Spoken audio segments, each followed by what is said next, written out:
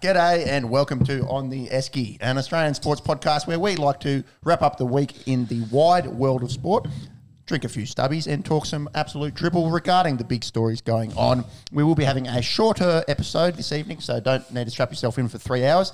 We're probably looking at about 90 minutes.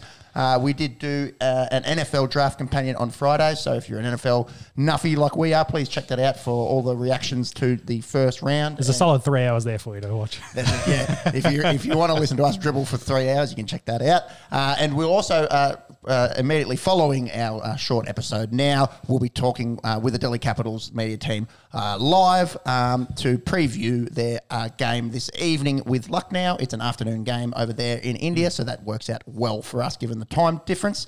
On the menu for today's show, we have the IPL. It's starting to take shape, and Ben Stokes named as England captain.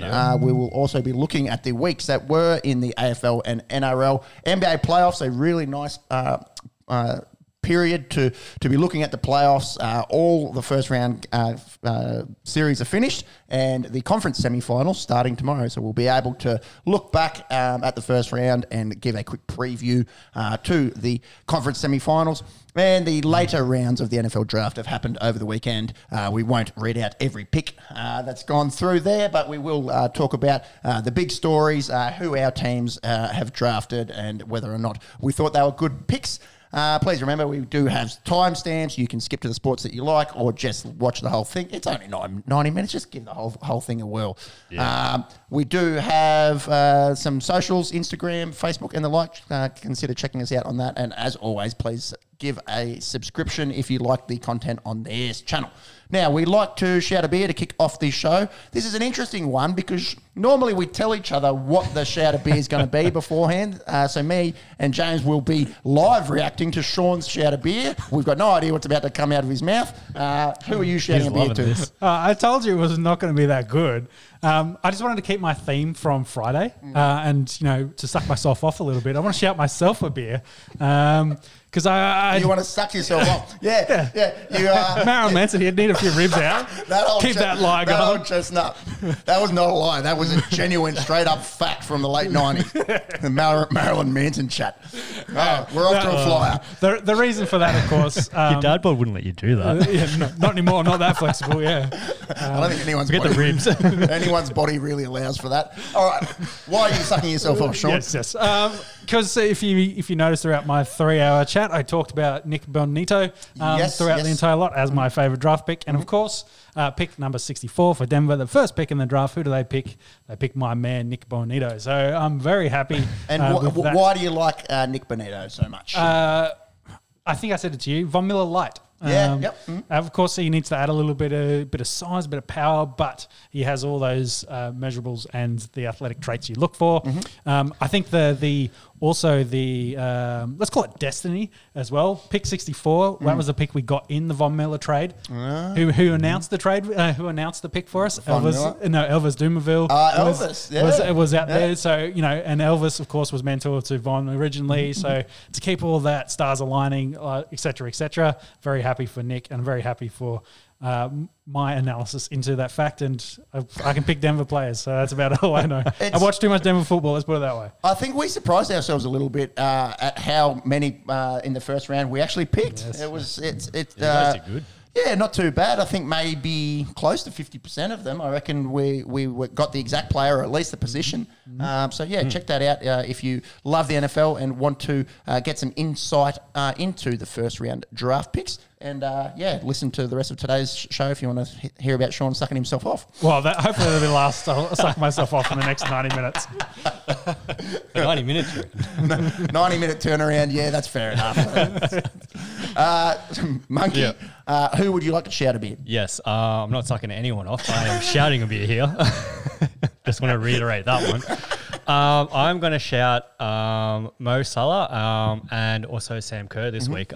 They both won the Football Writers Association Footballer of the Year for this year. Mo Salah obviously having a stellar season with Liverpool at the moment. Career as well. Yeah, both. 22 goals in the Premier League at the moment. I think 30 in total across continental Liverpool.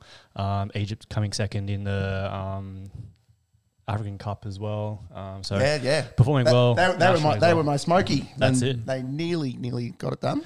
Yeah. And Sam Kerr, obviously, we've spoken about her all year pretty much. She's a multiple recipient of Shout of Beers. So yeah. Well done to Sam. First time winning the award, isn't it? Yeah, multiple recipient of Shout the Beer, first FWA award.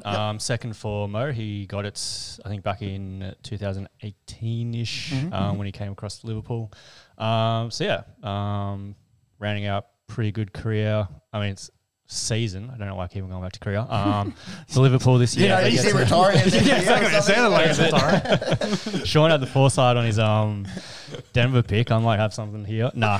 As the EPL, I guess, goes into the business end of the season. Great season for Mo.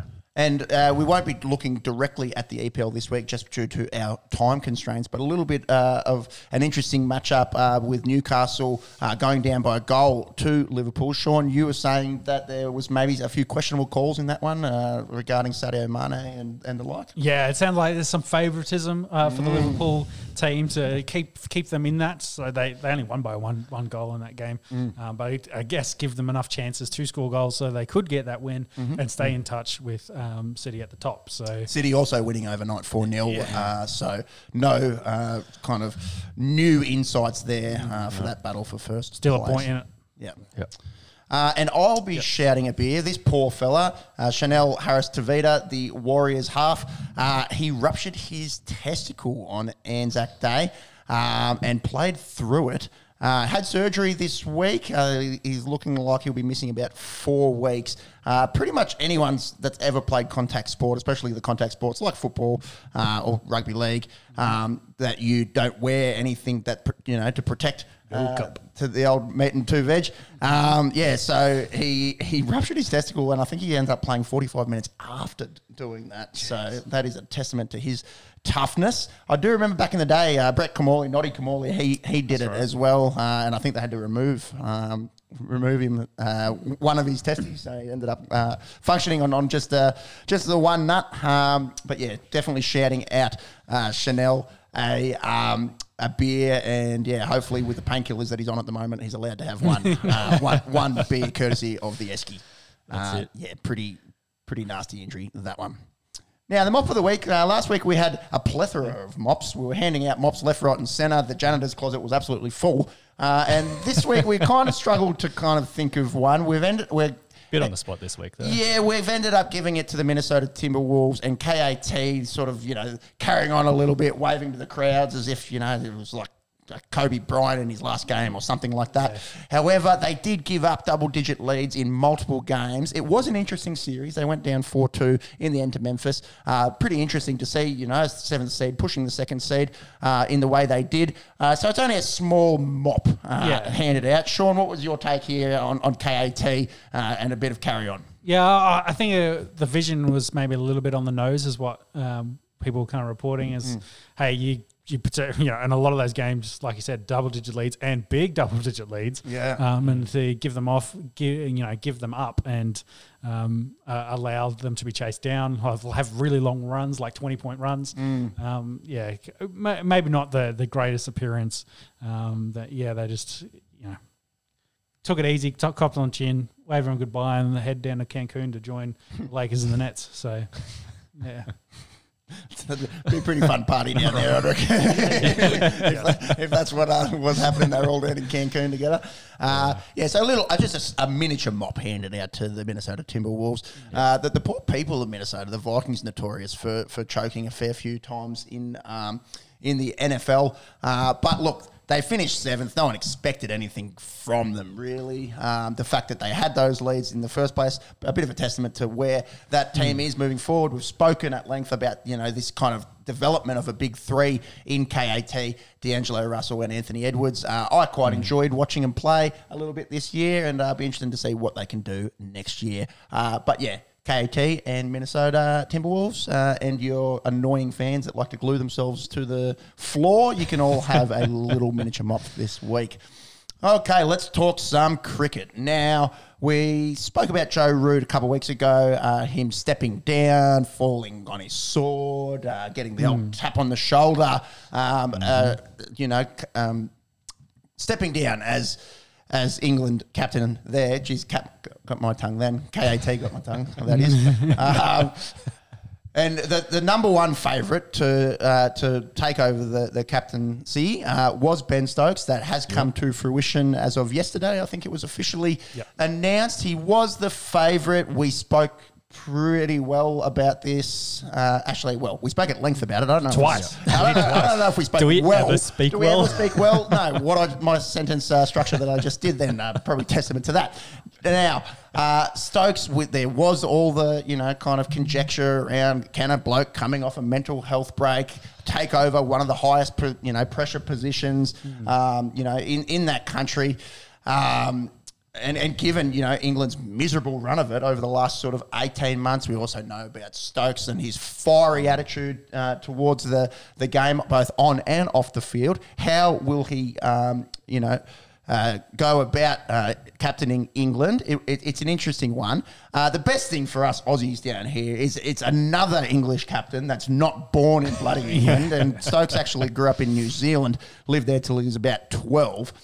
So I was looking at the past English captains. So now we've got 3 of the last 5 Test captains not being born in England. So Joe Root, obviously born in England, but Andrew Strauss captained England for many, many Tests, obviously South African born. And it's a little bit of a caveat. Kevin Peterson did captain them for just 3 Test matches. But out of the last 5 Test captains, 3 not born in England. And their current white ball captain, Owen Morgan, is Irish. So classic England, just poaching players, and obviously, this is not new information, but when we look through the annals of history and look at this run of captains, a lot of them, not born and 12 years old. It's not like he was over there as a 1-year-old. He's kind of did his primary schooling there in New Zealand. Now it's interesting. He'd be eligible for Queensland. Yeah, that's in Queensland, New Zealand. Under the that's 13. in Queensland. Now, they played New Zealand, coincidentally. It's just a month away. This is going to be a media frenzy, I'd imagine. If they can't win at home, the English press love to eat their own. It'll be interesting to see. As an Australian and, being butthurt from what he did to us at Headingley and the fire exchanges, I can't really say that I'm a big fan of him as a bloke. However, I don't really like it when media, just go absolutely ham on someone. So I'm kind of hoping for his sake that England at least perform, up to scratch. I don't know if they win this series. New Zealand's played pretty well. We know that they play pretty well over there in England. Lads, anything to add on Ben Stokes being named as captain? He was the short price favourite to take over. Yeah, well, I think we talked to it to death about when Joe Root was on the way out, and then when he did go out, he was the most likely option, being the second best player in that team. Then questioned how good of a leader he was going to be, but maybe that's what they needed, a bit more of a fiery, aggressive dude. Yeah. So, time will tell. We'll see what they do in New Zealand. If they falter and fall in a heap, Ben Stokes might not be long for the captain. In England, against New Zealand. Yes.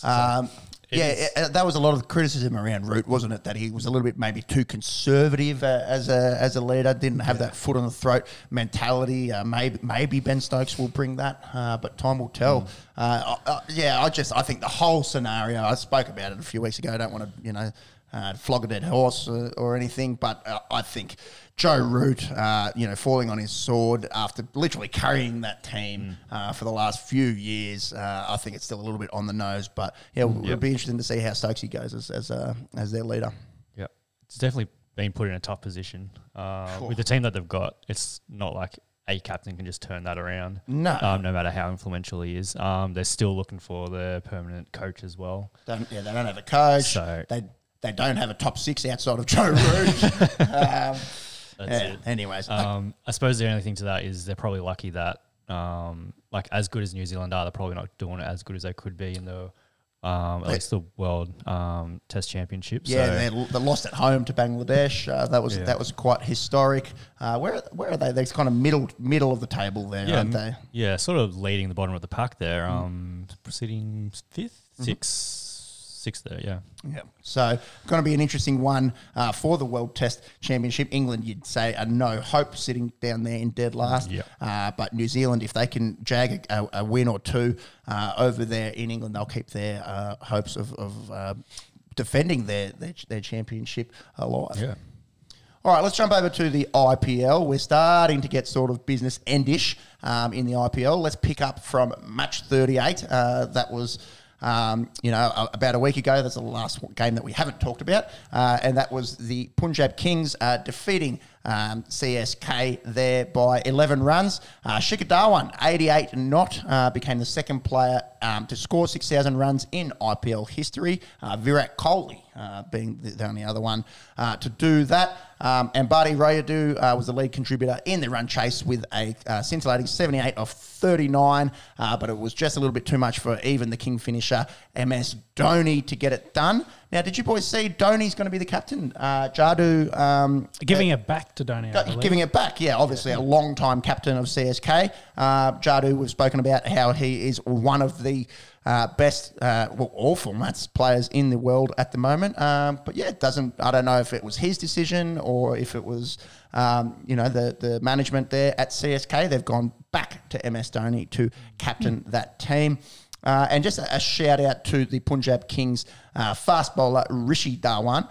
Played his first IPL game in 4 years.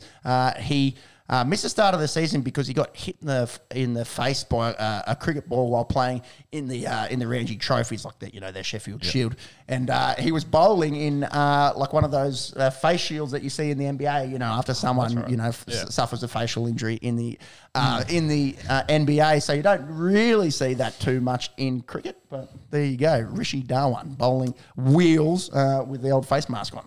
Yeah. Match 39, the Rajasthan Royals defeated Royal Challengers Bangalore.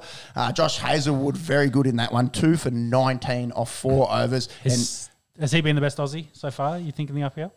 Warner's made a few runs, yeah, but I think Hazlewood probably... Bowler-wise? Definitely. Definitely in bowling terms. Even Warner scored runs, but I still don't think he's in the top 10 for runs. Okay. Where is he there? He's 13th. So, you'd probably say Josh Hazlewood has been the best of the Aussies so far. Mm-hmm. And he got the big wicket in this one of Joss Buttler, removing him for just 8. One of the few knocks that Joss Buttler hasn't managed to score runs in this one. And RCB, the batting woes just continue for him. Kohli opened the batting. He was coming off those consecutive first ball ducks. He just made 9. And Glenn Maxwell getting the first ball quacker this time. It was Kuldeep Sen, 4 for 20, and Ravi Ashwin just taken apart RCB. It was the lowest total defended to this point in the IPL, which is pretty surprising at 144. Obviously, you don't normally win games at 144, but the lowest one defended in the whole tournament at match 39. Pretty interesting. Now, RCB can definitely make the top 4. I think they're sitting 5th at the moment, possibly 6th. If you wouldn't mind just bringing up that ladder. Fifth. But the problem is it's the net run rate that's really starting to become an issue. There's been games where they've lost quite badly. We spoke last week about them getting skittled for 68 or whatever it was. And their net run rate now is at minus 0.56 in a 10-team comp. With only a top 4 playing finals, you want your net run rate to be pretty strong. So that's starting to look like a really big problem there for RCB. Match 40, we saw Gujarat Titans play Sunrisers Hyderabad, 2 of the surprise packets in this year's IPL. This match showed a lot of quality, and if you like runs, it was a good one. Gujarat making 199 off the back of Abhishek Sharma, 62 for him, and Aidan Markram.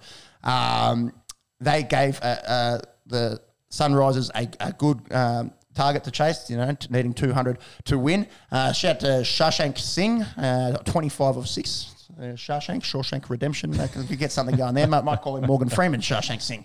He hit Lockie Ferguson for 3 sixes off the last 3 balls of the innings, and even Rashid Khan got the treatment. He's normally very economical. He went for 45 in this one. It was a good run chase from Hyderabad off the back of Widaram Saha, the older wicket keeper for Sunrisers, 68 of 38. But shout out to Umran Malik. He has been a real revelation this year in the IPL. 5 for 25. He took all of the wickets, and his speed cleaned up 4 of Gujarat's batsmen back in the first innings, but not enough. Their Sunrisers just falling short. Match 41, we saw our Delhi Capitals get a win over Kolkata Knight Riders. Kolkata, the only bats to make any sort of influence for Kolkata was Shreyas Iyer with 42 and Nitish Rana with 57. The rest of the top order got cleaned up, including our boy Aaron Finch. We were happy to see him score a 50 last week, but back to that poor form that we've seen of late from Aaron Finch. 3 of 7, he was dropped the ball before he got clean bowled. And I just got a note here, the commentators described his shot as an ugly agricultural heave. I don't know how you can make your shot look agricultural unless you're, wielding a hoe or some kind of farming device. Throw a shovel into the dirt or something? Yeah, I don't know how you make it agricultural. I don't know. Maybe someone that's better versed in English can explain why that's agricultural. Kuldeep Yadav, he's been really, really good. I think he's second at the moment in the wicket taking. In the IPL, he had 4 for 14. He is second in the purple cap race with 17 wickets. Mitch Marsh came back after having that bout of COVID where he did get quite sick. It'd be interesting to see if he gets named tonight. Would love to see him making some runs. He didn't have much of an impact in that one with just 13. David Warner, we just spoke about his good form. He had 42 of 26. And Rovman Powell, they paid big money for the West Indian, and this is why 33 of 16 to finish off the run chase with an over to spare. KKR, they started the tournament very good, winning 3 of their first 4, then now lost 5 on the trot, and they are looking in big, big trouble. DC, 4 wins, 4 losses. They've gone win-loss, win-loss, win-loss, win-loss, so they haven't won back-to-back. So a big, big matchup tonight against Lucknow Super Giants, who sit in 3rd. For the Caps, who are currently sitting in 6th, but they do have 2 games in hand. Two games in hand from RCB, who sit ahead of them in 5th. Match 42, Lucknow, speaking of, they beat Punjab. Kasiga Rabada was the main man for the Kings, taking 4 for 38, the ex-Delhi Capital, actually, getting that important wicket of KL Rahul for just 6, who has been this, I think he's still number 2 in the orange cap. Just clicking back over there. Yes, still number 2, 374. And number 2, he's a long way ahead of Hardik Pandya there. You'd think 1-2 is pretty much set. Yeah. Who knows? Still 5 or 6 games left, depending on which team. And the Lucknow bowlers did a really good job. Krunal Pandya, 2 for 11. Chamira, 2 for 17. Moshin Khan, 3 for 24. Lucknow sit in 3rd. So we've seen both Lucknow and Gujarat, the 2 new franchises, doing very well. Speaking of, Gujarat beat RCB. Kohli finally got some runs, 50 out of 53. It was good to see him spend some time at the crease. Scored kind of slowly, if you're striking at 110 and you face 53 balls, is it a good thing in the IPL? But at least for his confidence, to get a few runs on the board, might be good for him mentally. Although RCB not able to win that one. Gujarat, they're looking like the last over chasing specialists. They've had 2 this week and 5 overall, including 2 really good ones on the last ball. Rahul Tewatia and David Miller, very good with them. The Titans have won 5 straight. And boys, Mumbai Indians, they're off the donut. No nudie run around the Wankhede. They beat the Rajasthan Royals. they finally got a win, and they went with 3 Aussies in their team. I think that's the first time that all 3 Aussies in Dan Sams, Riley Meredith, and Tim David got a gig. David, 20 not out off just 9 balls, so showing that nice hitting. And Dan Sams, faced 1 ball, hit it for 6, and got the run chase home. Riley Meredith also pretty good for Mumbai, 2 for 24. Obviously on big money last year, and then I think he's making about 1/10 of what he got paid last year. So good to see him doing well there. Rohit Sharma continues to struggle. He just had 2. And Butler shocked me. Butler made runs in this one, 67 off 52. Didn't strike it as, he's been striking it like 170, so not quite as good as he normally does. But yeah, his efforts not enough to get Rajasthan home in that one. Now, Marks, we've got the table up there. Gujarat, top of the table, 8-1, followed by Rajasthan and Lucknow. They're 4 points behind Gujarat. So Gujarat in a really strong position to finish first. Look, they'd have to lose every game pretty much out here to miss out. So I think you can lock them in for a final spot. Definitely. Then we've got Sunrisers Hyderabad and RCB both on 10 points. The caveat there being that RCB have played 2 more games and have that shocking net run rate. DC and Punjab Kings both on 8 points in 6th and 7th there, and I think it's time to start putting a line through KKR, CSK and Mumbai on 6, 4 and 2 points respectively. Yep. Did you want to bring up we've already kind of alluded to it. Yes, so Orange Cap, Joss Butler, 566 runs, striking at 155. So he is nearly 200 runs ahead of KL Rahul. I think that Orange Cap is going to stay on Joss's head. Yeah, I agree. And then we spoke about KL a long way ahead of Hardik Pandya there. The top scoring Aussie, David Warner, 13th there. So he's been in some pretty decent form. He just hasn't gone on to make that really big score. I think he's got 350s there. 350s, but he's striking well. He's striking at nearly 160, and he had a bit of a down year last year at Sunrisers. Obviously, getting dropped essentially at the end of the season last year. So good to see the Bull, the Reverend, back amongst the runs. And then if you want to just go over to the Purple Cap, also on Warner though, he has got 3 matches less than a couple of the other blokes as well. So very true. It's probably the reason why the runs are down. So. Yeah, well, that's it. He's the top scorer for Delhi, and like we were saying, RCB have got 2 games ahead of them. Interestingly, though, no RCB players in that top 10 because their batting woes have been well documented. But if you just want to jump over to the Purple Cap there, we've got Yuzvendra Chahal of the Rajasthan Royals. So both Royals players leading the batting and bowling at the moment with 19 wickets. Kuldeep Yadav just mentioned he has been a revelation for Delhi Capitals.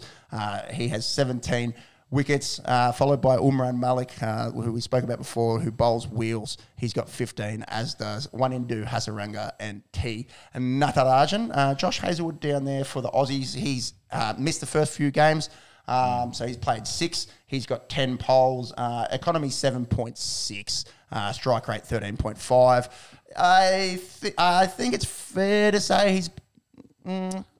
let's call it even between Hazlewood and Warner, I think, as the best Aussies so far. Obviously, Hazlewood, the standout Australian bowler. Yep. By far. Yeah, well, Cummins hasn't been playing. Getting spanked. Yeah. Dan Sams is down there. He's got 7 wickets. He's only played the 6 games. Riley Meredith has only played 3. Yeah, Aussie bowlers not getting much of a look in. No. Not after last season as well. That'll do our cricket chat. We will, if you want to listen to us talk some more smack with probably a few more listeners, actually. Sometimes have to talk in front of about 25,000 people on those live watch parties. So we'll see how that goes. It's 6 o'clock now down under, so we've got about an hour and 15 till we need to join them. NRL, boys. NRL, we were on Anzac Day last week. So I went home and watched the Dragons win on Anzac Day. They were paying about $4.50. Very happy for that. And they've just beaten the West Tigers 12-6, 3 in a row for the Dragons. I think that puts them in 10th place, but there's a log jam in the middle of that ladder. We'll have a look at some safety in a sec. And Melbourne putting on an absolute cricket score against the Warriors, 70-10. It was 14-10 at the half, and then they just went into sixth gear in that second half. We were talking about a pre-show. The biggest margin in the NRL era is 70 points, beating the Sharks 74-4 in 2003. So they were 10 points short of owning that record. But if they'd started it from the first minute, they could have got another Melbourne Storm record. Craig Bellamy halftime chat must be real good compared to Ricky Stewart's. Maybe Ricky needs to have a listen to Bellyache's halftime blow-ups. Can you imagine them leading the Warriors just 14-10 on Anzac Day? They probably did cop a bit of a spray for they should have scored 40 in that. Not being up enough. Interesting as well. I think we have mentioned it on the show before, but the biggest margin ever in the New South Wales Rugby League, ARL, NRL, the history of rugby league, if you will. Yep. The St George Dragons, mighty St George Dragons, back in 1935, 91-6 over the poor Canterbury Bulldogs. I think in those days they were the Canterbury Berries. It's a good, good name for a football team. It really incites fear into the others. You're going up against the Berries this week. Whether they were raspberries or blackberries or strawberries, I'm not really sure. Boys and berries. Yeah, let's go. Blueberries, blue and white. Maybe they were the blueberries. Yeah, maybe where the colours came from.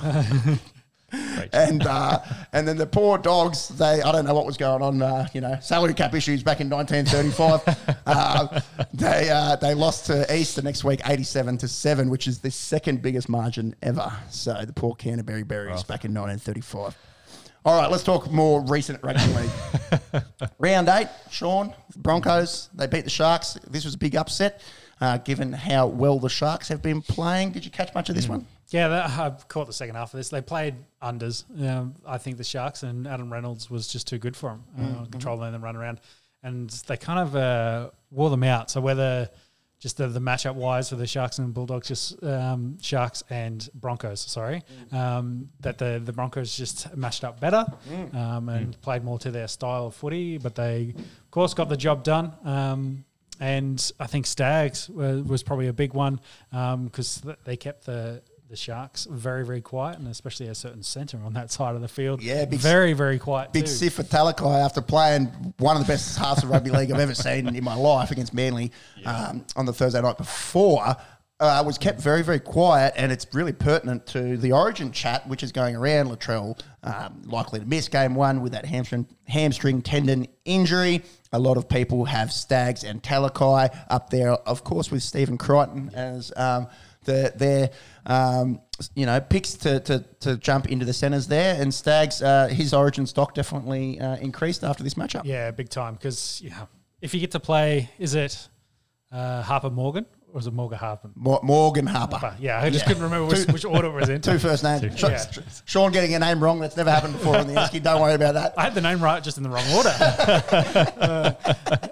Well, if you can't play him every week, then you're not going to get picked in the Origin squad. He did get really found out. Yeah, poor Harper Morgan. Yeah, and got dropped straight away. So yeah, they had Tolotau Cooler or Cola. I don't know if it's Cooler or Cola. Can of Cola. He's the speed demon that everyone's sort of speaking highly of. He actually ended up getting the gig for Manly, who we'll get to in just a second. Yeah. Broncos. So I came back to earth a little bit in this one, but the Broncos were good. They kind of ground this game out towards the end and scored some points late to give them a nice buffer to win the game. The Broncos have been weird this year. Sometimes you watch them like you did on Thursday night, like you did back in round one where they beat South. They defend really well, and you think, geez, is this a good football team? And then other weeks they just dish up horrendous footy. So it's definitely a hard one to pick. I'm sure all of us picked the Sharks in this one. They play South on Thursday Night Football again this week. So obviously all the rhetoric around Adam Reynolds playing his old team. They got the Bickies over them. I hope he doesn't get COVID this time. That's true because he didn't play in that. He missed the first one. Yeah, good point. So Reynolds actually playing against his old team for the first time. It's interesting how many people get COVID and how many, like the mind, covering so many sports, tends to evade you sometimes. But yeah, he did miss that first game. So it'd be interesting to see how he goes against his old team, especially after they did beat him without him. Yep. Okay, Friday night, Panthers beat the Titans 18-4. The Titans actually defended well for a change against, the best team in rugby league. Yeah. Go figure. They led 4-0 at the half, and then Panthers just showed their class. Way too good for them in the second half. 18 unanswered points, led by the People's Chin, Nathan Cleary. Elite kicking game, 3 tackle bars, 2 try assists, and a meat pie for himself. Isaiah Yeo, one of the most consistent guys in the NRL. He was great again. And Big Tino, I think he's relishing getting the captaincy over there at the Gold Coast. He was pretty good in a losing side. Now, the big storyline, I suppose, out of this one is the $1.2 million man, Dave Fifita. He suffered a grade 2 MCL. Looks like he'll be out for 4 weeks. The Titans, their season's not really going as well as they would have liked, and to be losing their essentially marquee player for 4 weeks, that's not going to do them any good, you wouldn't think. Panthers Eels next week. That'll be an interesting matchup. Battle of the West, and the Titans play the Chooks. Yeah, hard to see them winning that one, but we'll get to the Chooks in a sec. They have been definitely quite lackluster in the last few weeks. Yep. Now, the later game on Friday night was South beating Manly. Now, Carl Lawton got sent to the bin in just the 9th minute for a pretty bad spear tackle on Cam Murray. I remember watching it live and then seeing him get sent to the bin, and I thought, oh, fuck me, here we go. Another game that gets decided by a shit refereeing decision, yada, yada, yada. Then I watched the replay, and, they showed it over and over and over again. I think that's fair to be sent off. You look at the position that Cam Murray lands on there. Yeah, it's the high point of the shoulder. Like that is, more towards neck than it is towards back. Well, he lands on his neck. Yeah, not past his horizontal. Shoulder. The horizontal on the rest. He's vertical there. He's getting absolutely dropped on his head. And I watched it back and I thought, oh, Pepe, give the refs some kind of credit. If you're going to send people off, I think it should be for tackles like that. Now, Cam bounced up and he was fine, but that's a few inches away from being something really horrible. We spoke last week about the horrible situation with Nathan Stapleton, Alex McKinnon come to mind.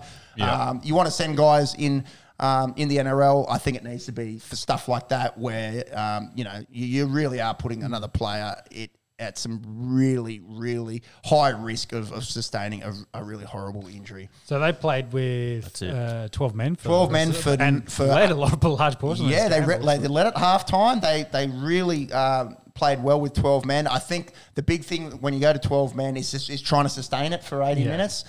So obviously Souths ran over him in the second half. But considering they were down 12 men for 71 minutes of the game, pretty good effort from Manly. DCE, I think he's been listening to the show. There's only one way to explain his recent form in a losing side. I think it was about round 4, Manly hadn't been, maybe about round 3 when Manly had started a bit slow. Melbourne were playing pretty good, and we were saying Turbo is probably out. Thereabouts. And we were saying I think Jerome Hughes has really cemented himself as the number 2 best halfback in the NRL. I'm still going to I'll stick with that statement.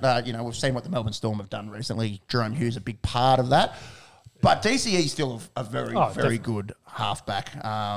So just wanted to go back about a month and kind of clarify. I don't think that statement was too much of a knock on DCE. More just a pat on the back for how well Jerome Hughes has been playing. Yeah, I agree. Might want to put the AFL on, Monks. Yes, the Dragons have won. I don't know if I've mentioned that before. We'll talk about it at length, I think, in just a second. I just want to know on Manly, have they lost 3 in a row? No, 2. They've lost 2 in a row, I think. Yeah, since Turbo's knee injuries. Yeah.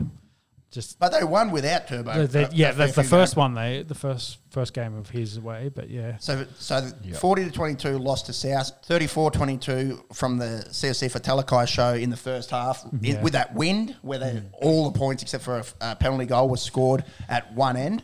So they've lost 2 in a row, and then going back, they did beat the Gold Coast Titans and Newcastle and the Canberra Raiders before that. So they were actually starting to look pretty good.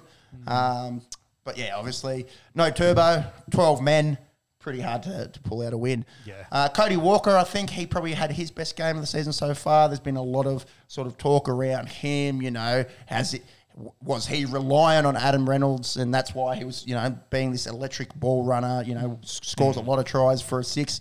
I think he was quite good. And speaking of scoring tries, Keon Koloamatangi, he scored again. He's an edge-back rower. He has scored 4 tries in 8 games, so 50-50 chance, and I got him at $5 in my same game multi, which went down. But thank you very much to Keon Koloamatangi. If you do like to back on form, if you like to have a little flirt, he's a good shout. Yeah, he's kind of like a Dave Fafita in that he or if you want to have a real throwback, like a Beaver Menzies as a try scoring edge back rower, definitely likes to get a sniff of a meat pie.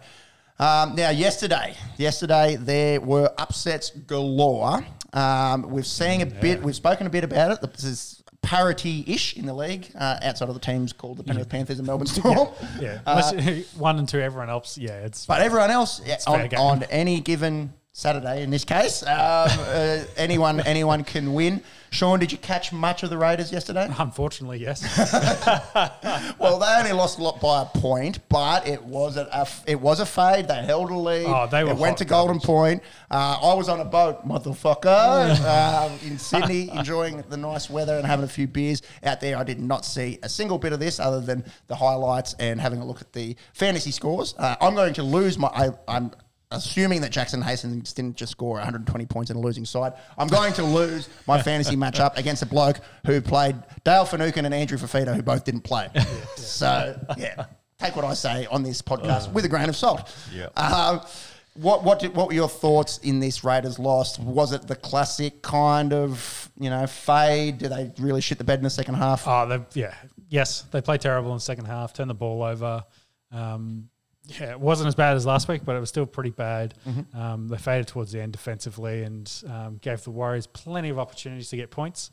Bit of a lazy penalty from Horsburgh, which, high contact, which probably bounced up off the shoulder. And commentators, by all accounts, was like, that's probably not high shot. So okay. Got a freebie there. And then by that point, you're just like, Sean Johnson's going to kick a field goal. We're going to lose. He did that to us last time. Sean Johnson's a bit of a bogey player for the Raiders team. But they should have scored 40 points in the first half. They were so dominant. I think by the 20th minute, they'd had 22 tackles inside the opposition's half to 4. Like they were... and just couldn't convert to put points. It away. They would... that first 20 minutes, they were just putting them to sword.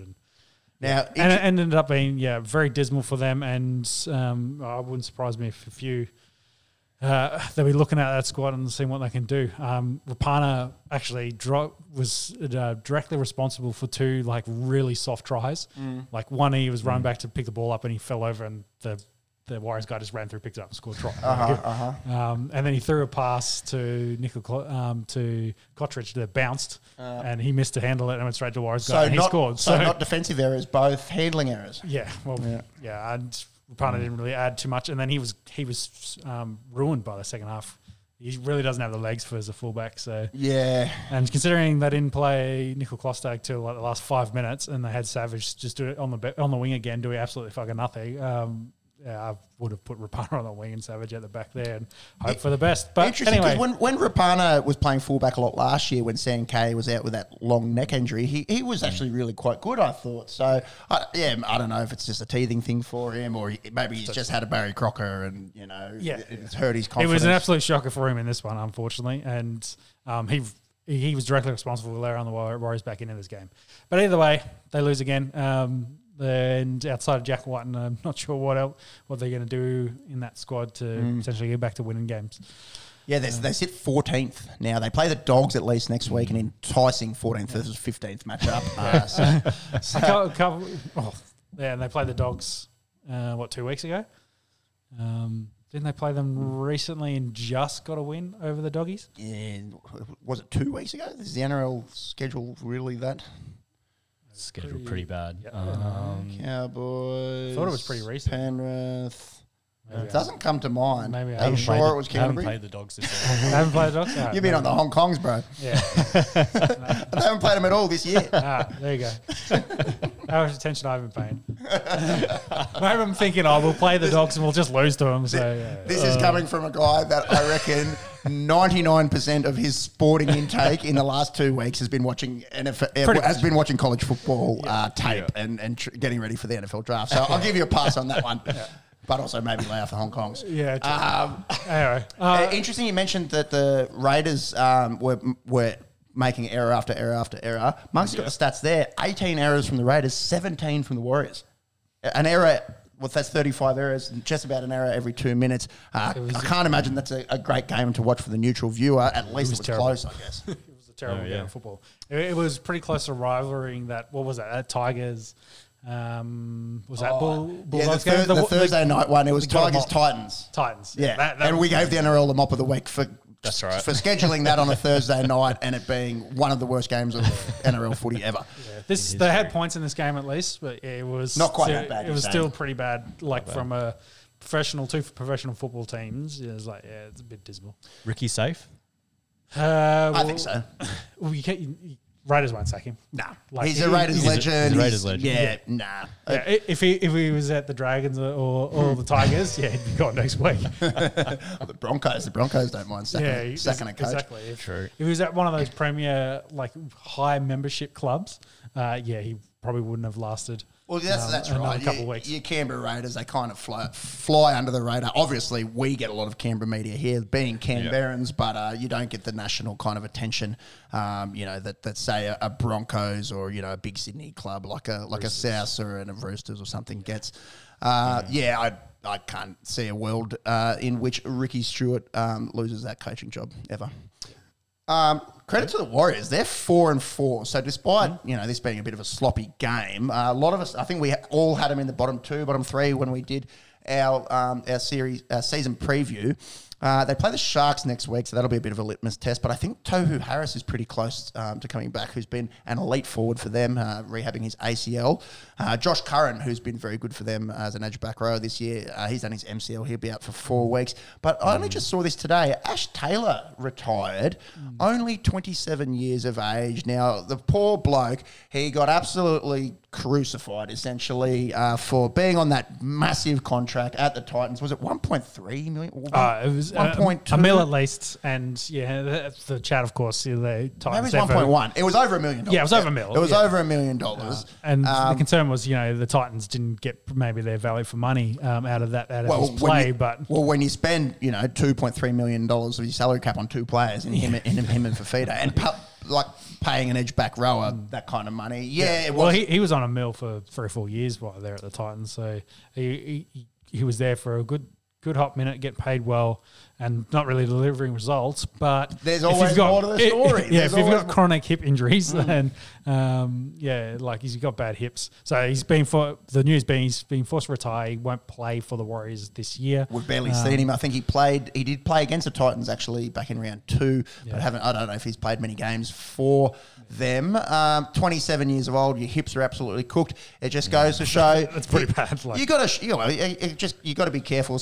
I'm sure we've been guilty of it before. You remember Starkey when he was underperforming last year, and everyone's into him, and this and that. His old man's got cancer, and his old man was dying, and then at least I think we do a pretty good job of it. Obviously we do this as a hobby, so there's not really much money involved. We come back and say, we got that wrong. Whereas definitely. you don't see that. Anyone that's fucking crucified Ash Taylor over the last few years, are they going to write an op-ed of I'm sorry for crucifying this guy and calling him every name under the sun when he's 27 years old and his hips are fucked? Like, it's not a nice joint to have problems with either.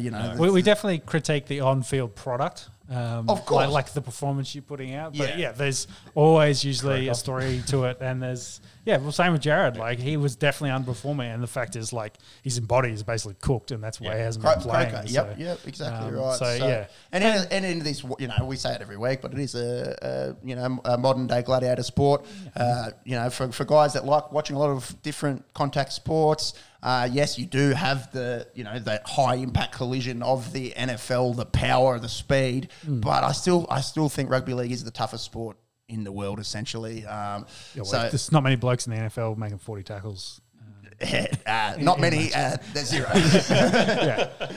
Like, of course, the offensive defensive linemen they beat themselves up, but they're not like And it gives, not like tackling each other. I'll tell you what, So it is a different. The old chat that you get from, boomer Aussies that have only ever watched, cricket or rugby league their whole life and couldn't tell you what, American sport is. And they're soft cocks and they wear their helmets and their pads and this and that. I hate hearing that kind of shit, but also I do think that the NRL is the toughest game that there is. I'm not really sure. I don't know what the Dagestani Wrestling League or something is like. There's probably. I'm sure that some. I'd be more worried about their soccer league than I would be their wrestling, because those boys would come to play. Let's put it that way. Definitely. Yeah.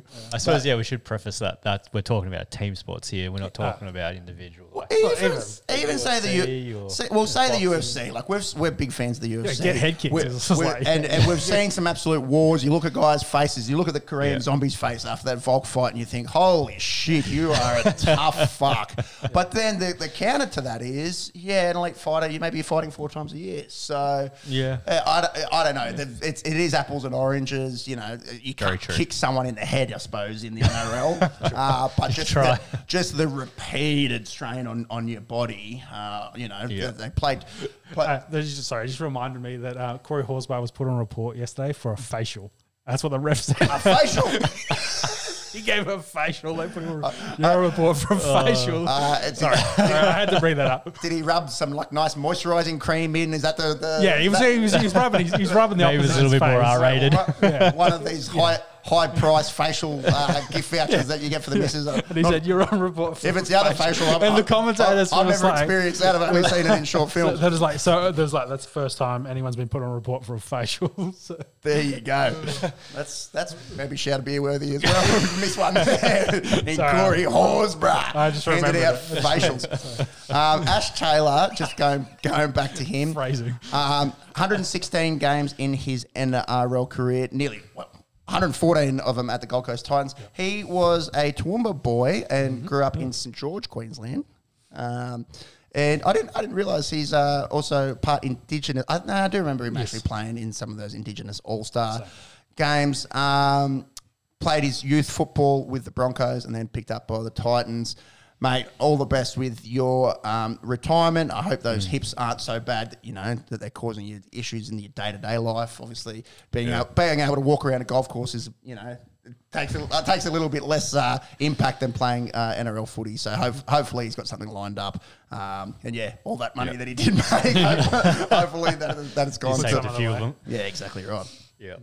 Well, by all accounts, he's still around the club. He was in the booth with Nathan Brown yesterday. So I assume he'd be around.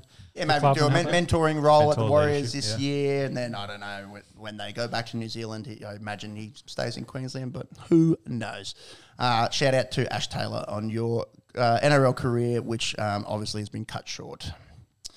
Now, this was an interesting one. Bulldogs, Roosters. The Dogs have beaten the Chooks 16-12. I was on a booze cruise, as I mentioned, and I missed all of the Raiders game. I was actually watching a lot of this. Towards the end of the game, I remember Canterbury winning. Can I give you any expert analysis? Was I sitting there with my laptop out, writing notes, as I sometimes do for this podcast? And no. I know that the Dogs won. I know that it was a big upset. I looked at the fantasy scores, and it was all their new recruits that played very well in Pangai Jr. and Matt Burton, Josh Addo-Carr, the Fox. He got a double. Chooks fans be pretty disappointed, you reckon, after going down to the Dragons on Anzac Day and the Dogs. Teddy was very, very good in a losing side. 299 run meters, nearly got that 300, 11 tackle busts and a meat pie. A few people kind of been, yarning this year, or is he still the best fullback in the league?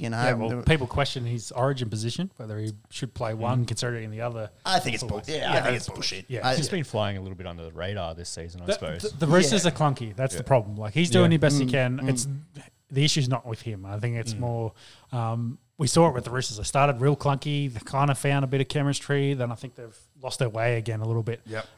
Potentially maybe through the hooker. The hooker's been a bit unders.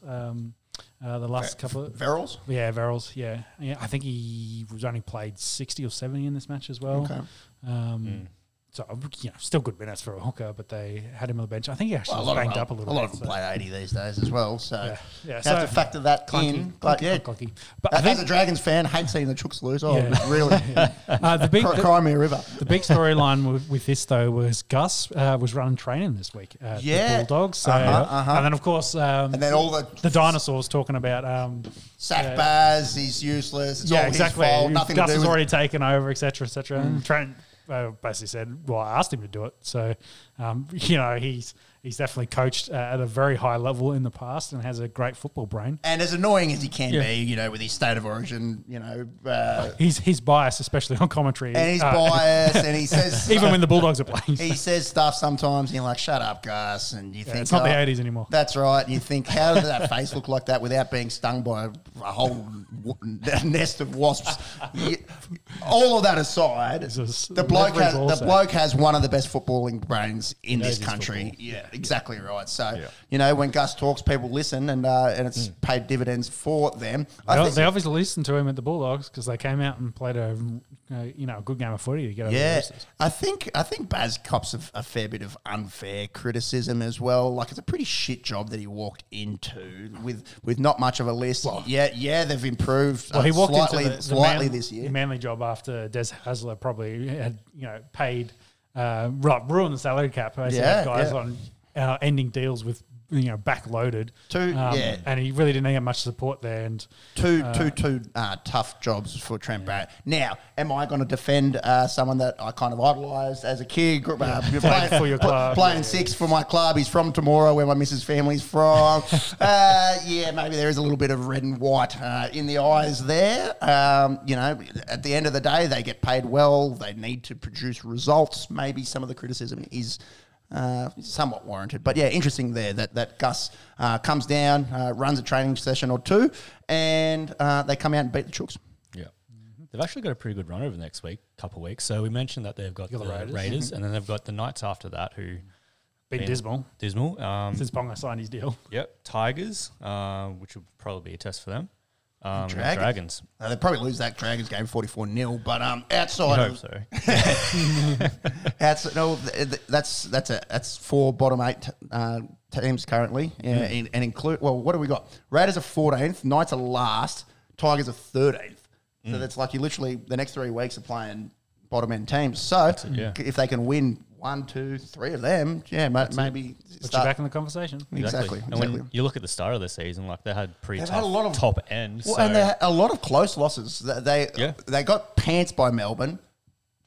Fucking water's wet. Everyone gets pants by Melbourne. But outside of that, they've defended pretty well. Their big issue has been scoring points. I think before last night's game, they were saying Melbourne scored more points on Anzac Day than Canterbury had scored all year. So I now remember where I got confused with the Raiders playing the Bulldogs, because it was actually Brisbane I was playing the Bulldogs. That game. Because you go for 2 teams. That's it. Interesting. Yeah, it's 1 week after week. It all blends together. But Kyle Flanagan in that game was very much like absent.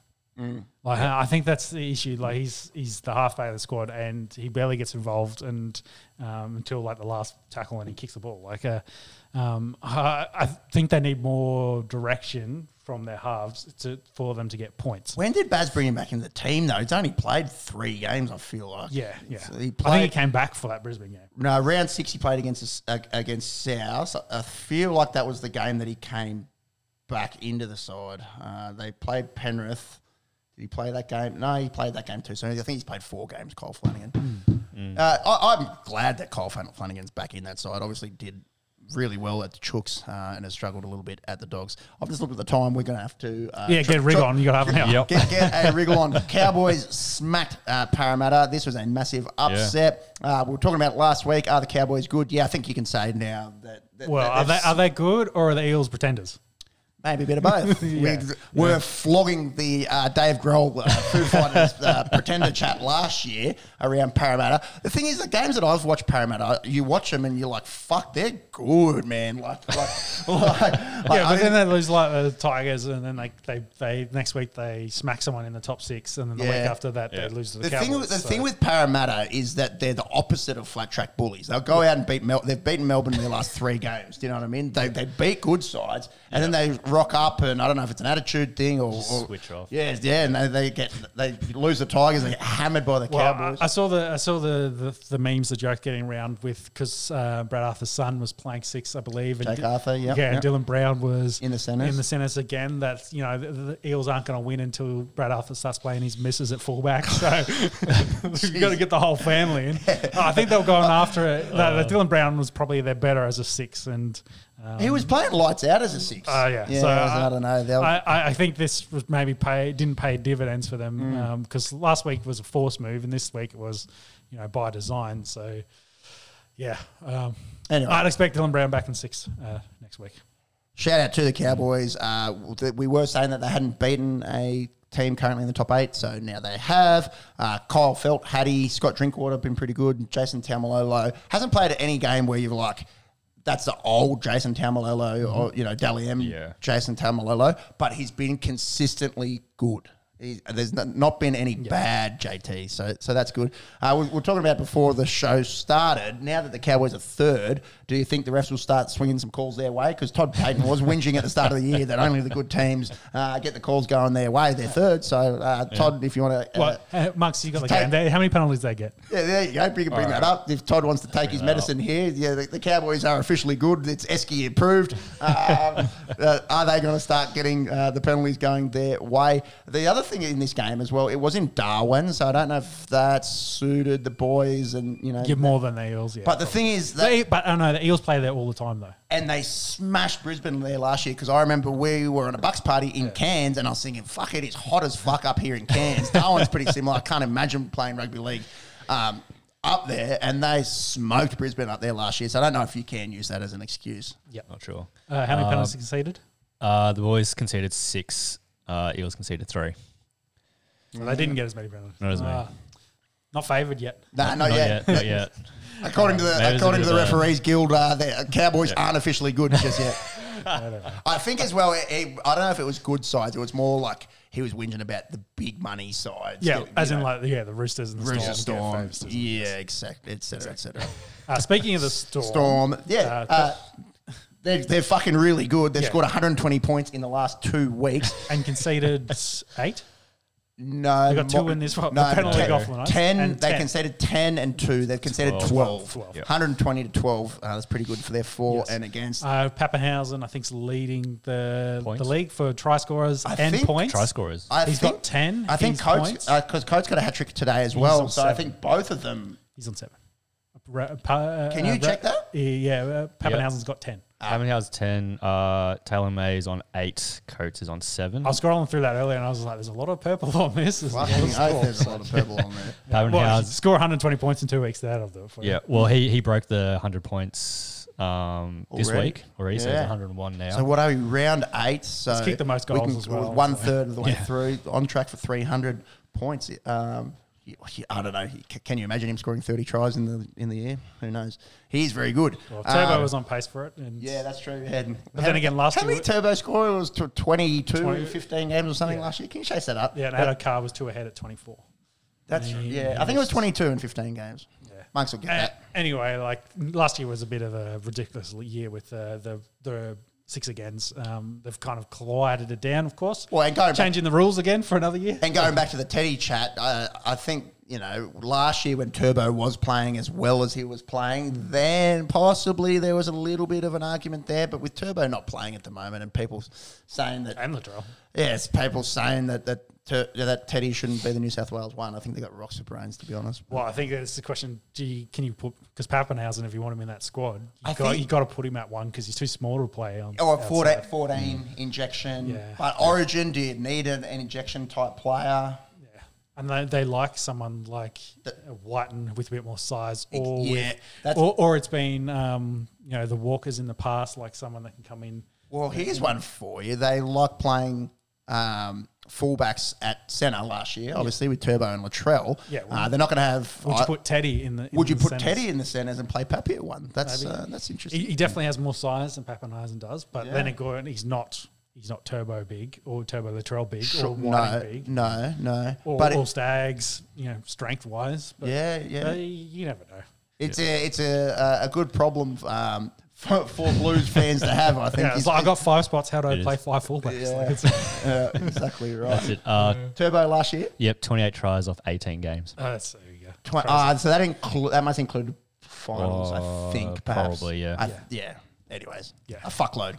Yes. Long story short, something as well that sort of we spoke about last year is should they just start the grand final now and have the Storm play the Panthers? That didn't come to fruition with Melbourne dishing up probably their worst game of the year against South in the prelim, but it's starting to get a bit of that vibe again, isn't it? Oh, there's a tier system. It's they're one, they're the tier 1, and everyone else is below them. Yep. So can't wait because Penrith are 14 on the trot, I think. Something like that. I know at home I think they're 21 on the trot now. Yeah, haven't lost since 2019. So yeah, they're playing ridiculous. And they lost a few last year, but remember there was that run as well leading into the 2020 grand final where they were on a massive fucking run as well, and that they lost the big one, and then everyone giving them the chokers tag, yada yada yada, and then they went out and said "fuck you" last year. Choke on this. Yep. Dragons 3 in a row. Let's talk about them briefly. We did mention that they just got over the West Tigers. If look, you had to cop this game 3 weeks ago on a Sunday afternoon. You go, Jesus Christ, this is absolute stink ass. Didn't really look like that great a game unless you're into sort of defensive trouble. Defensive minded game. But the Dragons won 3 on the trot. The Tigers had 1, 2, both from field goals. So they're doing themselves both a solid and are trying to avoid that wooden spoon chat. Definitely Newcastle looking like the favourites there, having lost 6 in a row. We didn't really talk about it. We talked about how good the Storm are and how good, Pappy and their spine with Munster and Hughes and Grant, how good they've all been. Newcastle have been bad. That's 6 in a row now. They got smoked last week by the Eels. The whole Kalen Ponga fiasco, I think it brought a lot of unnecessary kind of attention to them.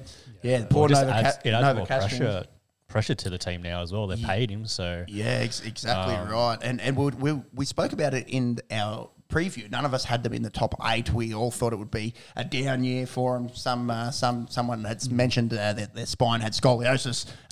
We're not taking credit for that one, but it's a bit of a harsh thing to say, but it's kind of come to fruition a little bit now after getting those first 2 games. And remember back in round 3. They were pushing Penrith until they had a bloke sent off as well. And then since then, it's just been an absolute shit show out of the Newcastle Knights. They've been in the media basically since then as well. They haven't scored a try for the last 2 games. Yeah. So they've lost both their last 2 games with just 2 points on the board. Not good times for the Nova Castrians. Dragons looking pretty good. They had Talatau Amon start at 6. Jack Bird broke his arm on Anzac Day and then was named. So I don't know if that was mind games from Hook or if he just hates Amon so much and loves Jack Bird playing 6 that he wanted him to play with a broken arm. Not so sure. Poor Jaden Sewer, who I think, as a Dragons fan, he's been pretty good this year. Coming across from South, he's done the dreaded syndesmosis. He did it on Anzac Day. It looked really nasty. A lot of weight going through. That shin and the syndesmosis, the dreaded syndesmosis, he'll be out for 10 weeks. So wishing him, as a Dragons fan, all the best with his recovery. That will do us for the NRL. We currently have out some AFL. Yeah, we currently have a really good game happening at the SCG. Good game to get on a Sunday night between the Brisbane Lions and the Sydney Swans. Melbourne Demons are still undefeated. Freo look like the real deal. We'll get to them in a second. But if there's anyone that can kind of challenge, maybe we're thinking it's Brisbane or Sydney. Brisbane got out to a really big start. I think they were up 30, 40 odd points at the half, and Sydney are kind of clawed back in, but they're currently 22 points down halfway through the third quarter. They got it back to a goal in the third quarter, but they haven't scored in the last, 10 minutes. Yeah, Buddy's back. Pushed it back out. Buddy's back. That finger is taped up. He had surgery on. I think he's kicked 2 already. I think 2, 3. Yeah, just from sort of following it in the background. We will follow this game as it unfolds. Let's quickly run through the AFL. What have we got left? We've got about 25 minutes that we can keep talking until we need to get in contact with the Delhi Capitals. Anzac Day, always a massive, massive day. We did see that because they had 2 games on. We saw the Swans get up over Hawthorn live on the podcast and then went home. I was watching most of the Dragons, but checking in and obviously caught a lot of the highlights from the Anzac Day clash between the Pies and the Dons. 11-point winners, Collingwood. Jack Ginnivan 5 goals, Anzac Day medalist for a 19-year-old. That is pretty impressive. Pretty polarising figure, I must say. He's got the bleached blonde hair. He on his debut he had the GoPro in the sheds, and he's pretty outspoken, and and he plays for Collingwood. And then the big one at the end of the day is Collingwood players can't not have controversy. Yeah, exactly. People that aren't Pies fans love to hate Collingwood players. So Jack seems to have a little bit of that. It's early days and it's a big comparison, but Toby Green-ish, kind of small forward, been stepping up in big occasions. A guy that people love to hate.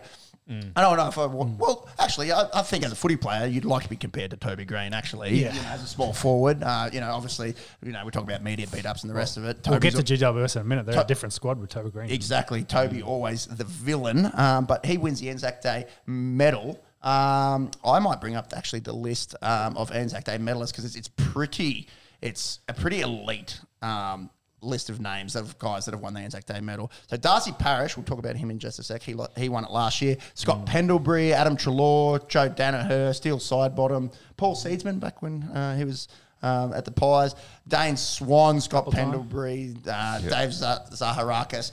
These are all pretty elite AFL footballers. So to win that as a 19-year-old, I think his future is definitely looking bright.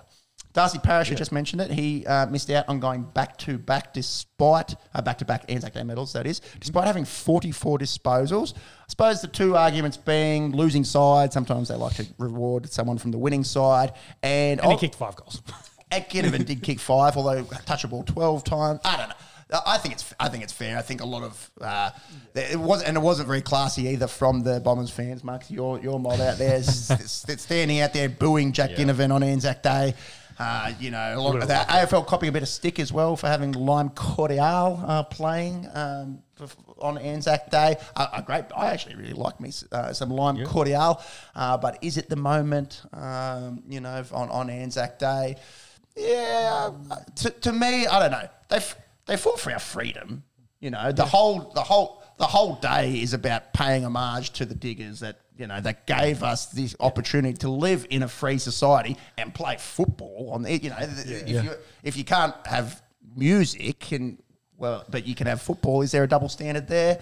But there was a lot of hard takes on it. I think Lee Matthews came out and said it was straight up disrespectful to have a band playing on Anzac Day.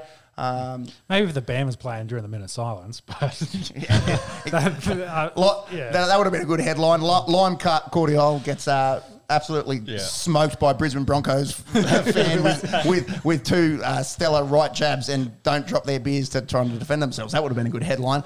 That was a little bit polarising. But the game itself was another nice tight Anzac Day clash. Darcy Parish, the other argument, other than being on a losing side, of those 44 disposals, 33 were handballs, so he gets bulk possession. I don't know. I think there's a pretty fair argument if you get 44 on Anzac Day to give you the medal. So he misses out on going back-to-back after winning it last year. I think he also had 44 last year. I sent you boys during the week something that I saw on AFL.com, I believe. He owns 4 of the 6 most possessions for Essendon, and they started recording disposals possessions in 1965. So that does wipe out, the early period. I also can't imagine people used to get 40-odd touches back in those days. Game's changed. Don't really know. You'd have to ask someone that's a pretty old fella about how it was played pre-1965. That's pretty impressive at an illustrious club like Essendon. He's an absolute ball magnet. Richmond absolutely destroyed West Coast on Friday night. We were talking a little bit about it last week. Is it time to start panicking as West Coast fans? Oh, yeah. Hit that panic button if you weren't already panicking. Getting dished by 100 points at home. Yeah, Richmond are a good club, but they're probably not the dynasty Richmond. They're not in the top 4. Not in the top 4. Dusty Less, etc., etc. Tom Lynch had himself a night, booting 7 goals. I don't want to flog a dead horse. I'm cautious of the time. Yeah, well, West Coast bad, and then the comparison though with Freo now good. Like, well, Dockers fans would be extra up and about because have the Dockers just sucked out all the talent out of the West Coast, out of the West, and now the Premier squad are out there. Well, the thing is, they're two very different teams. Fremantle, very young, West Coast, very unproven. In the past, obviously they're looking shit hot this year. West Coast, we're talking about it, that 2018 grand final where they beat the Pies. There's still a lot of old heads from that team. So a lot of people like to shit on Geelong and, them being aging and this and that. Geelong's still pretty good despite going down to Fremantle. I think, maybe just a few of these boys are getting a little bit too long in the tooth and they haven't been able to replace it with the youth in the way that Fremantle has really developed some nice young players. You think about their stars in Sarong and Darcy, they're only 22, 23. Yeah. And a nice note that we had from the Rev, the AFL correspondent's team, their big defenders in Pearce, Logue and Cox were really good, keeping Hawkins to just 2 goals and Jeremy Cameron goalless. The kind of comparison to the NRL, if that's your cup of tea and you like both sports, maybe the Cowboys, I don't think anyone expected Freo to be really bad. No one expected them to be in the top 3. Yeah, premiership chat. Yeah, I don't think. And the other thing about the Cowboys was, are they beating good sides? Well, Geelong's pretty fucking good. Yeah. Freo, that's in Geelong. It was a good test for them, and they really stood up to it. I think them, and you look at the two teams they're playing now. The comparison, very young squads with the couple old heads to give them the guidance that they need. That seems to have been the design. For those squads, kind of pushing in. Well, Freo's got the oldest head in the league in Dave Mundy. He'd be loving life as a 35-year-old, I reckon, and having blokes coming through that are 15 years younger than you and playing good footy with them. That would be quite fun, I'd imagine, for Dave Mundy. We'll have to keep moving pretty quick through the AFL. GWS getting a big win against the Crom. They smashed them in the first half. Toby Green booted 4. Jesse Hogan had 3. We were talking about last week how the tall forwards needed to step up at GWS. So, 3 is a good effort, but it's obviously not, kicking a bag from Jesse Hogan. You'd want to see him. But the infusion of Toby Green, though, I think gives them more freedom. Completely different side with Toby Green. Because the opponents have to account for him, and that gives the others a bit more freedom to get one-on-one matchups, etc., to get balls to then kick goals. So the Lions have gone on a bit of a run here too. They have, yes. They played a very good first quarter and very good third quarter here at the Brisbane Lions. Melbourne just got home over Hawthorn. Tell you what, shout out to the Hawks. Hawks fans. Another one of those squads that have come. Yeah, no one really thought. Come on strong. Exactly, young. Squad, Sam Mitchell, nearly said Tom Mitchell. both there. Sam Mitchell, young coach, doing pretty well in his first year. Obviously, huge shoes to fill with Alistair Clarkson. Did you see Clarko was at one of the basketball games over in America? No. Yeah, I think. I'm assuming over there they didn't even know who he was. No, I can't imagine. Not too many people would have known who he was. He was going through. He must have looked like he did get some kind of special treatment because he was going not through the main gate. No, I don't know, because I saw him going through and Clay Thompson rocking up on a push bike. Yeah. And I saw this. Did you see that? Yeah, Clay Thompson. And Clay Thompson and Clarko's like getting his bag checked and shit. And Clay Thompson just rides through on a push bike and just walks straight in.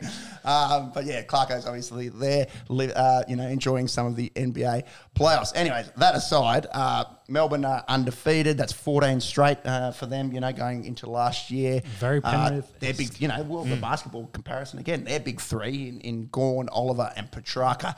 Too good. It is it's like an NBA big 3 as well, where Gawn is your centre and then, maybe Petrarca's your bullish small forward and then Clary's your point guard. You can clip that, I reckon. That's not a bad little analogy there. But Hawthorn, very impressive. You can definitely hold your head high going out to the MCG and keeping it within 10 points against the Ds. Keep powering through. Power through. Didn't mean to do that. They had a 1-point win over the Saints. A very low scoring game. very sloppy, That's wet, cans, cans conditions. Power have won 2 in a row after being the butt of everyone's jokes just a few weeks ago. And 2 in a row in the AFL with the bottom end of the ladder gets you up a fair bit. I think they have gone from 18th to 13th. Yeah, 13th. 13th, yeah. 13th. So their percentage is actually 94.6, so they haven't really been blasted by too many teams just yet. In 2 weeks they've gone from the Woodensburn position and jumped north, Essendon, GWS and the Gold Coast. Who would have thought West Coast sitting in 18th at the moment? Unlucky for the Saints. They've been playing some pretty good footy this year. Didn't see any of this again. Was having a few beers, etc., etc. We'll keep it moving. I did see a fair bit of this, and I would have been very, very annoying because I was a few beers deep. And Blues won by a fair bit, 60 odd on nearly. No, what is that? 50 points. Quick maths. Yep. Coming back off 2 losses with a big win over the Kangaroos. Yes, it is just the Kangaroos, I guess. But good to see the Blues back in the winners' circle, going to 5 and 2. Who's worse, Kangaroos or West Coast at the moment? I think West Coast. Yeah, I agree with that. Yeah, I don't know. Like the Roos have been belted a few times. I think Brisbane put a big score on them. I think the Bulldogs dished them, I think, pretty bad. Yeah. But West Coast always have that advantage of the fortress playing out west, you know. They did. And when you're getting dicked by 100 points at home, I think that's when you got to start going, Jesus. Which is, who would have thought we would have been having that conversation at the start of the year?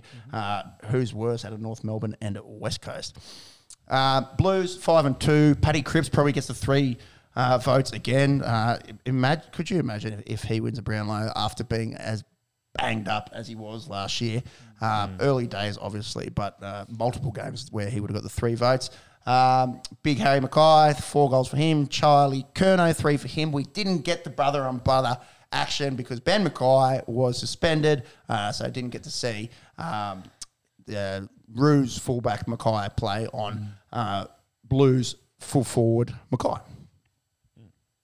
Pies Suns, 115 to 90. Pies win again. This just happened just before. I didn't see any of this. Did you boys catch any of this? I can't imagine you did.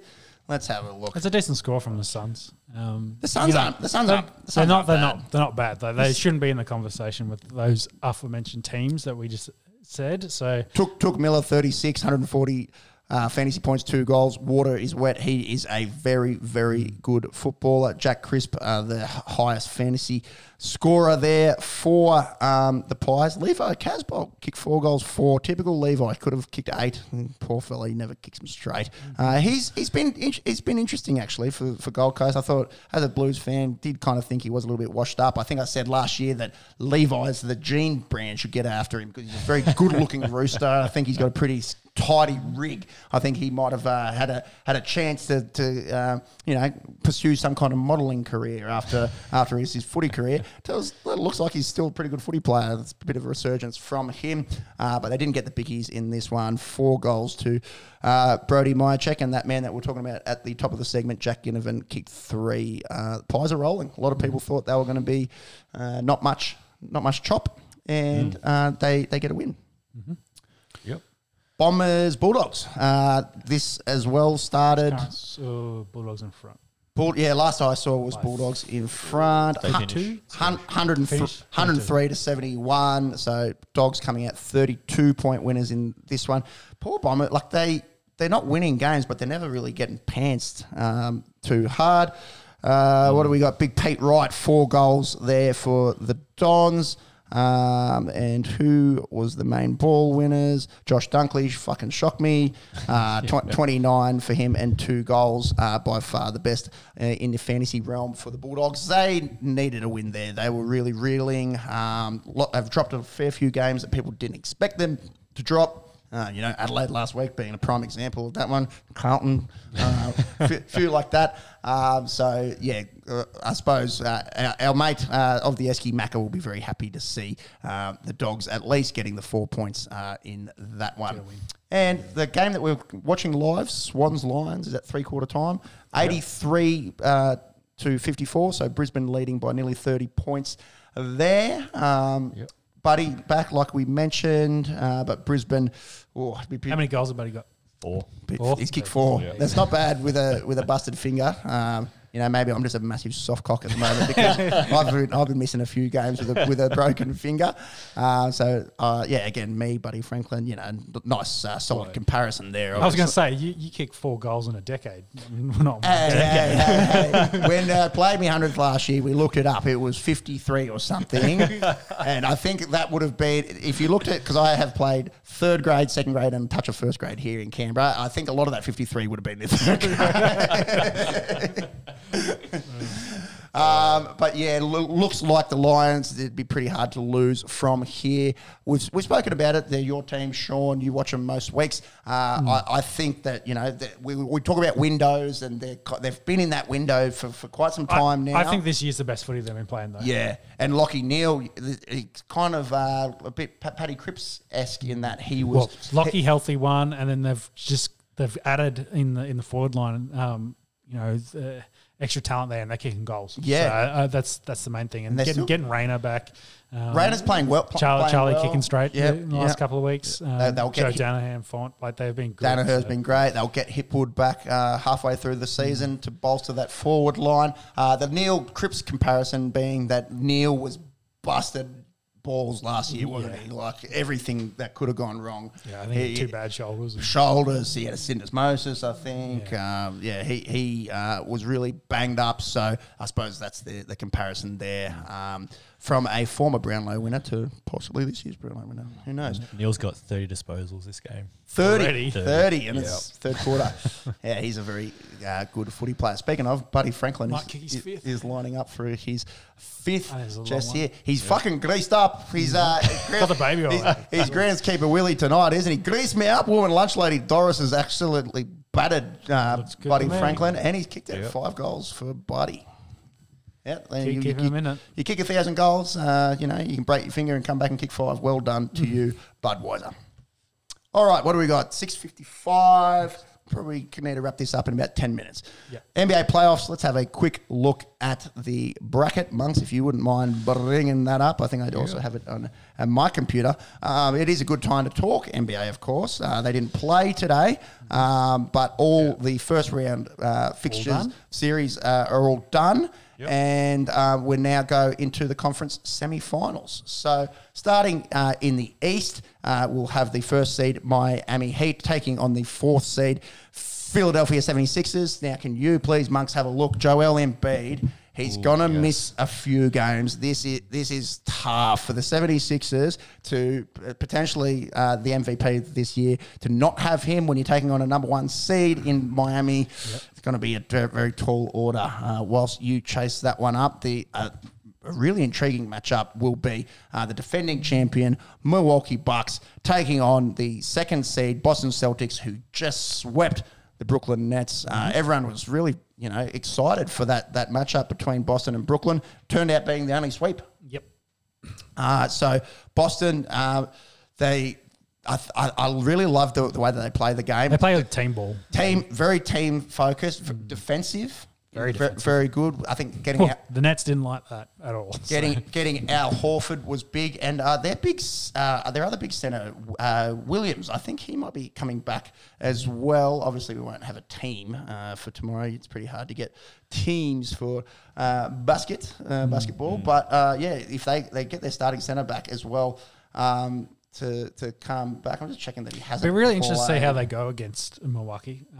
Of course, with Giannis over there, the big freak. Robert Williams, who I'm talking about, he did play 14 minutes in the last Brooklyn game, so probably load management kind of thing. So look for him to play more minutes. I wonder if he will get Giannis duties for bits of it.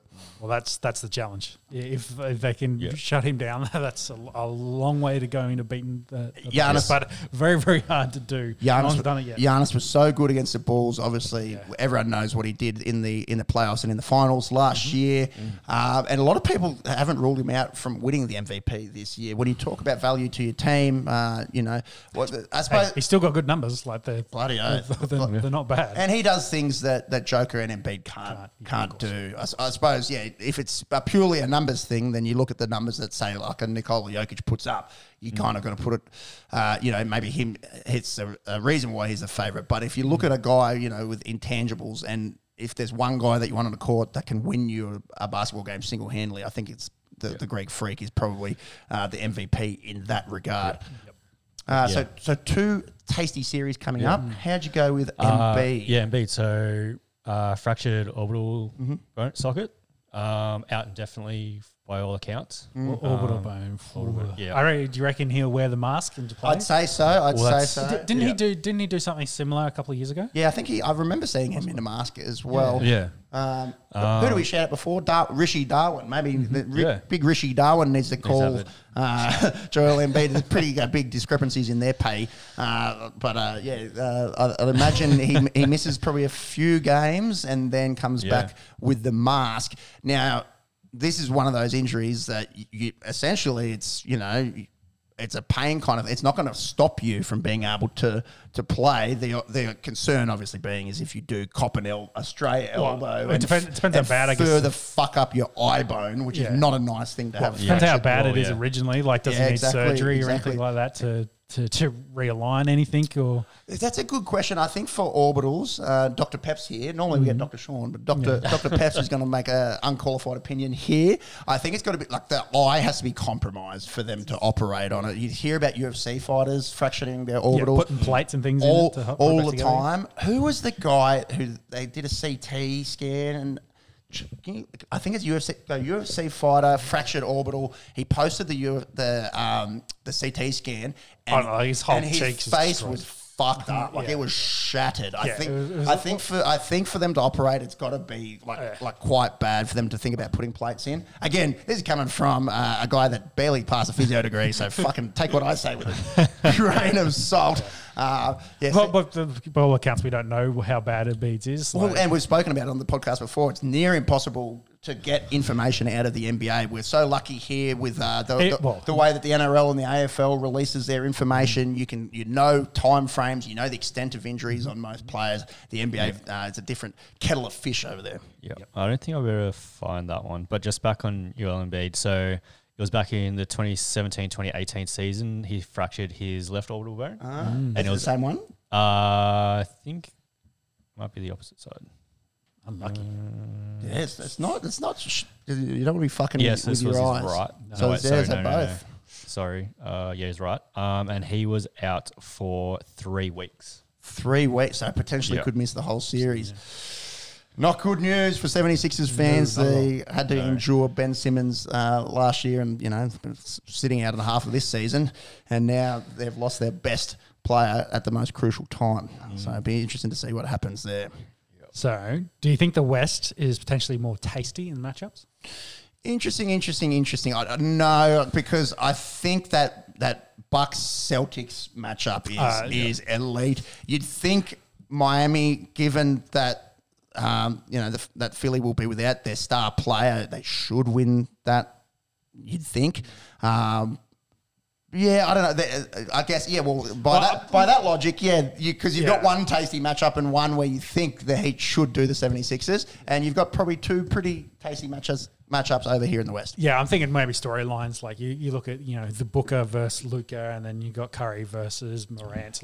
How far off is Booker? Because it's been about 10 days with that hamstring. I think they were saying it wasn't too bad a hammy. Is it going to be 3 to 4 weeks? He's halfway through that, so does he miss the first few games? When do we get Big Dick Devin Booker back? That's a tasty matchup. And we saw Dallas play okay when Luka wasn't playing as well. It'd be interesting to see, can they knock off the Phoenix Suns? No one really expected the Pelicans to take two games off them. Obviously, the big caveat being the Booker injury. One of those ones was the one when he did his hamstring. So hard to replace him mid game. You can't game plan for it when it happens during the game. Yeah. I think that one on the bottom left there, that's the tasty one I'm quite interested in. after watching Morant bring him back in those series. And playing a different role. He wasn't scoring many points, but his assists were unbelievable. He wasn't still averaging like 20 a game. But not 40. Exactly. He wasn't putting up those jar numbers that we saw throughout the year, but then he was making players around him better, as in Desmond Bean. I was born in the dark. 2 weeks in a row making that joke.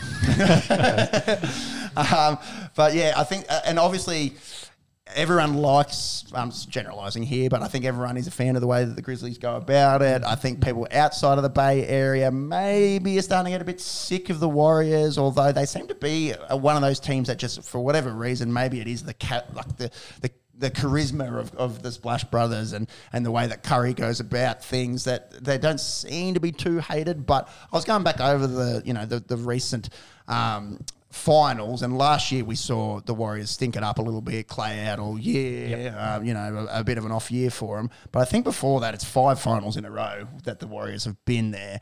So, I don't have a team in the NBA. I'm kind of like where I was at with the NFL as a younger fan, where before I, for whatever reason, I went with the Green Bay Packers. I kind of just loved the whole thing, and I love the storylines, and I like different players, but there's teams that I don't really like.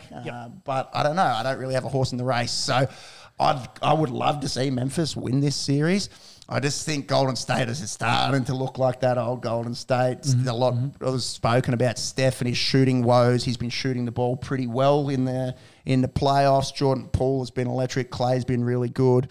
We saw Wiggins bloody be an all-star this year. A lot of chat around, was he actually an all-star? But they're a pretty good team on paper. So it'd be interesting to see what happens there. And we did, at the top of the show, talk about, the Wolves dropping, leads like they shouldn't have. So they got pushed by Minnesota, and they're going to run into a pretty red-hot Golden State team. So it's going to be a big ask for Ja Morant and the villain from Batman. Just back on Booker, he actually played Game 6. There you go. Played 32 minutes, scored 13 points, and the Suns got fined $25,000 for failing to disclose that he was healthy for the game. Talking about injuries and not disclosing things in the NBA. Yeah. You know what? I'm a bit pissed off about that because I was working a different job this week, and normally I can essentially listen to NBA whilst I work, and I wasn't able to this week. No idea. There you go. Been living under a rock. It's flew under our radars, yeah. Yeah, there you go. Big dig book. All right. Well, that's not quite Frank the Tank bad, but that's a pretty bad, pretty bad one there. You and the Suns just can't get it right. Yeah, it's these fucking Suns. It's these fucking Suns. It's a shame because I really like the way they go about things. Yeah. Do you boys want to wrap this up with just a quick look at the NFL draft? I'm happy to leave it. We can talk about it later. Happy to leave it. Yeah. Yeah, because I think we're going to need to drop off here and get in contact with our friends over in Delhi.